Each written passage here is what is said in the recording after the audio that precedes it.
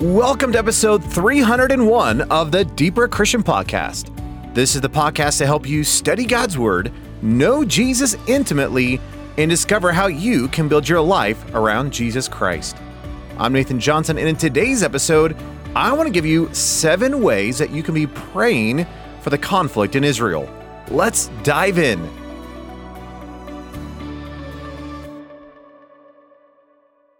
Well, it's been nearly 2 weeks since the start of the war in Israel. And I don't know about you, but I've been watching the news rather carefully. One, just because I have a great love for the people of Israel, but I also have friends, both Israelis as well as Palestinians, and I have a great heart and a love and a concern for what is going on over there in the Middle East. Well, that being said, I've been praying over these last 10, 14 days or so, and I wanted to give you just 7 key ways that you could be praying very specifically for what is happening over in Israel. Now, what I want to do is I just want to list the 7 ways to pray and then just kind of wrap them up as a thought. So here's how you could be praying for Israel. Number 1, be praying for peace. As Psalm 122 says, we should be praying for the peace of Jerusalem. Number 2, pray for protection, especially for the innocents. And whether it's in the Gaza or whether it's in Israel, let's be praying that God would actually preserve and protect his people. Number 3, let's pray for comfort. There's a lot of people who are hurt. There's a lot of people who have lost someone. And of course, in the midst of just the chaos and the conflict, there's just a lot of confusion. And I think one of the great ways we could be praying for the people, both Israelis and Palestinians, is that we could be praying for comfort, specifically for people that they've lost or people that they know who is hurt or in the midst of just kind of this confusion, in the midst of this conflict and tragedy. Number 4, let's pray for a furtherance of the gospel. One of the things I've noticed is that when places go through trials and conflict, it actually opens up and softens the heart to receive the gospel. And there's some great ministries that are working amongst the Israelis and the Palestinians to bring forth the gospel of Jesus Christ, even in the midst of this war-torn arena and time period. So let's be praying that the gospel would go forth, that there would be laborers who would bring the good news to the people, and that the people would be softened and they would respond to the hope of the gospel of Jesus Christ. Number 5, let's be praying for the repentance of those who are bringing terrorist activity. Number 6, let's be praying for the hostages. Now, I have a link in the show notes for this episode that has all the names that we know of so far that are hostages in the Gaza by the terrorists. And one of the things that you could just be doing is be praying for these people who are hostages by name. In other words, we don't have all of the names, but as of right now, the estimate is right around 200 hostages is being held in Gaza, and they need to be returned back to Israel. Let's be praying for hope. Let's be praying for protection. And let's be praying that this would actually be a means both to get their hearts, the hostages, and that they would return to Jesus Christ, that they would respond to the gospel, but that the believers who are in the midst, that their witness in the midst of being a hostage would actually be a declaration to those who are holding them for hostage.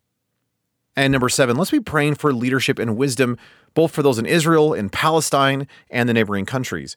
There's a lot of key decisions that need to be made. There's a lot of response that's been happening around the world.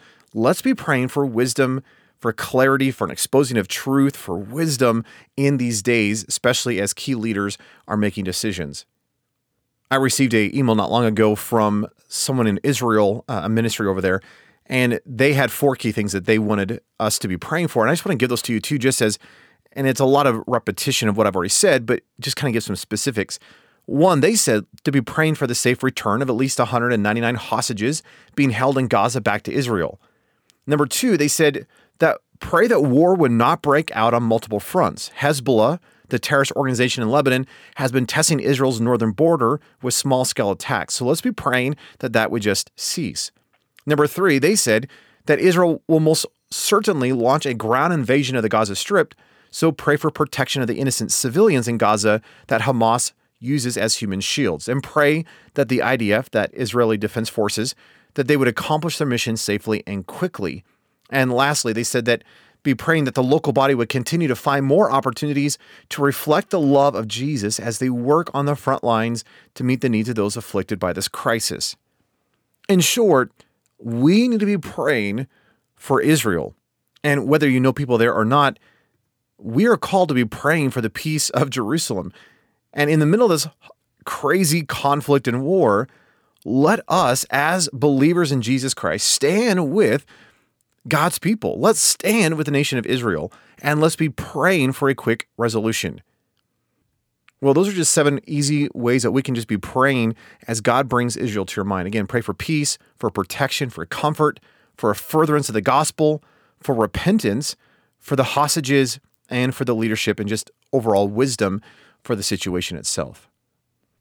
If you'd like to see a list of those 7 things, as well as the link to be praying for the hostages by name, you can see all that in the show notes or by going to deeperchristian.com/301 for episode 301. Now, next time, I'm really excited to jump into a specific passage of scripture with you, and we're going to be walking over the course of a couple of episodes, a passage in the book of Titus. I'm really looking forward to this, and if you'd like to jump ahead, you could begin by reading and just be even memorizing Titus chapter 2, verses 11 through 15. Really excited to jump into that next time. And until next time, know I'm praying for you and for Israel, and I'm cheering you on as we continue to build our lives around Jesus Christ.